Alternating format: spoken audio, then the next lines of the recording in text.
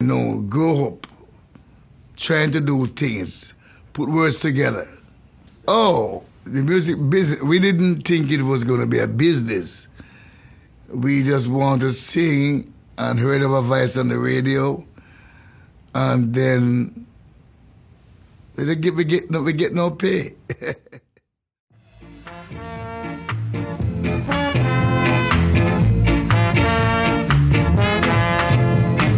Wife and your mother was drowning, my friend, which one would you save? Would you save your dear wife or the mother that gave you birth? Or remember, you can get another wife, but you can never get another mother. So tell me, my friend, or would you tell me which one would you save?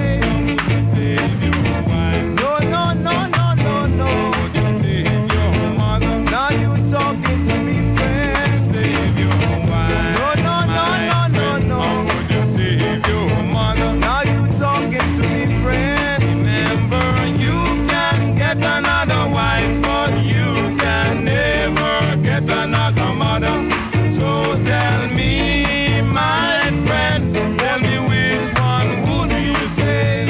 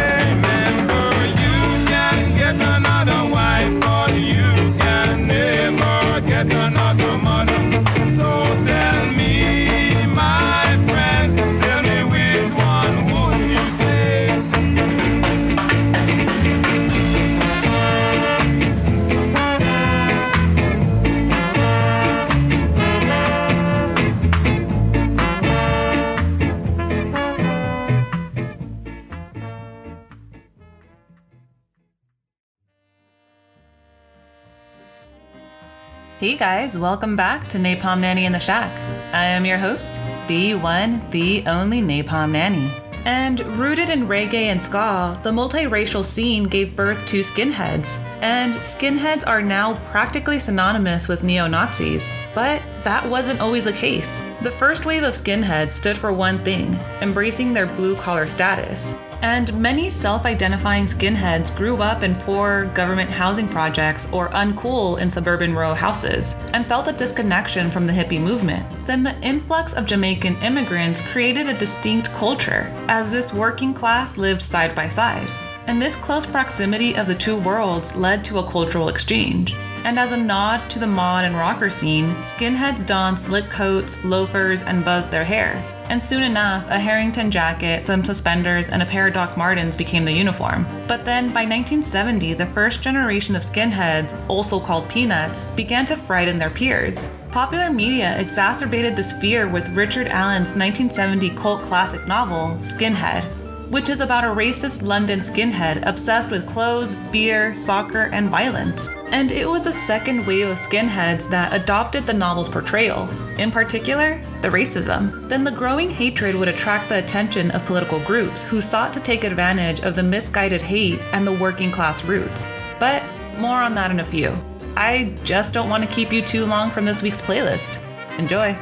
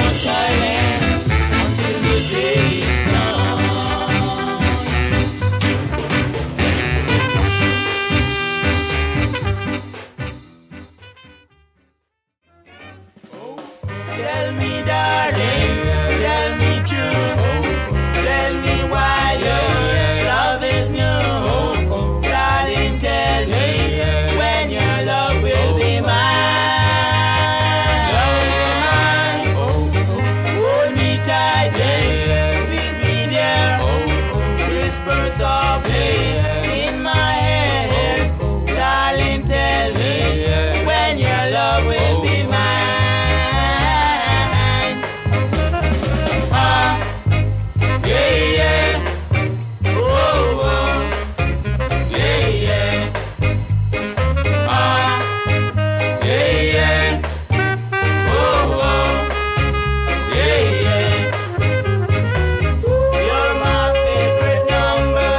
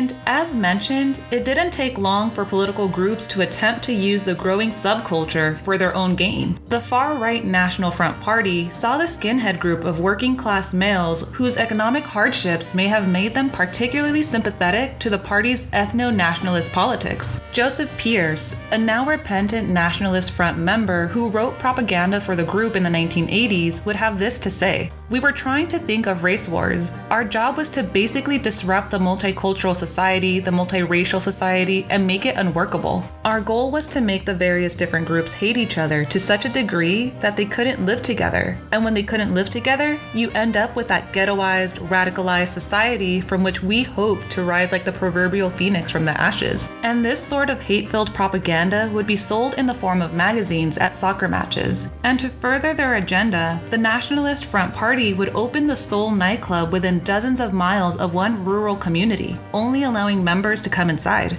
And those who wanted to dance had to listen to propaganda. Then the music and violence became enmeshed after the 1981 Southall riot, where 2 busloads of skinheads headed to a concert in Southall, a London suburb which at the time was home to a large Indian and Pakistani population. And they would terrorize the streets, smashing windows, vandalizing businesses, and even kicked an Asian woman's head in. And they would run up and down the streets asking where the Indians lived. And rightfully outraged Indians and Pakistanis followed the skinheads to the concert, and an all-out racially charged brawl took place. A spokesman for the Southall Youth Association told the New York Times, "The skinheads were wearing National Front gear, swastikas everywhere, and an NF on their jackets. They sheltered behind the police barricades and threw stones at the crowd. Instead of arresting them, the police just pushed them back." And this only solidified the distorted image of skinheads. And with that bit of history out of the way, here's the rest of the playlist.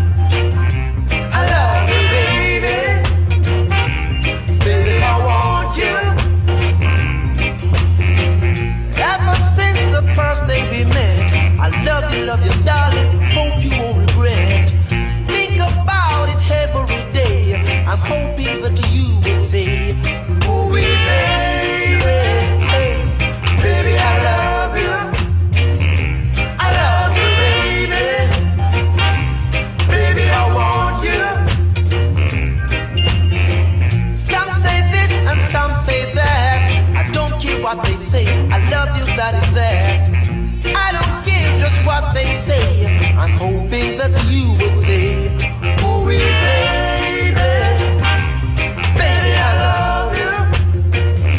I love you, baby. Baby, I want you.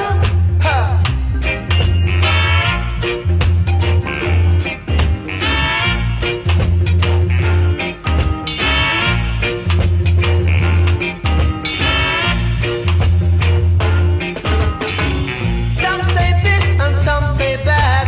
I don't care what they say. I love you, that is that. I don't care just what they say.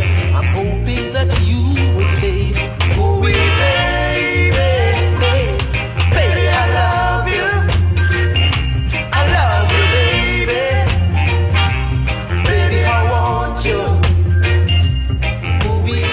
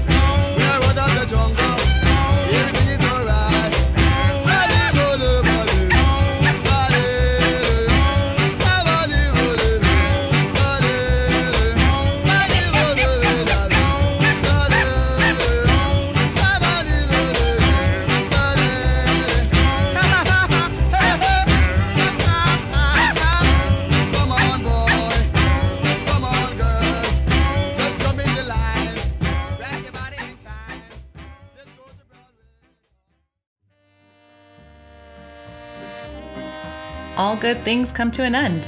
But fortunately, at the Shack, you only have to wait a week for the next good thing. And I am honestly so grateful that you decided to spend some time with me this week. So from the bottom of my little black heart, thank you.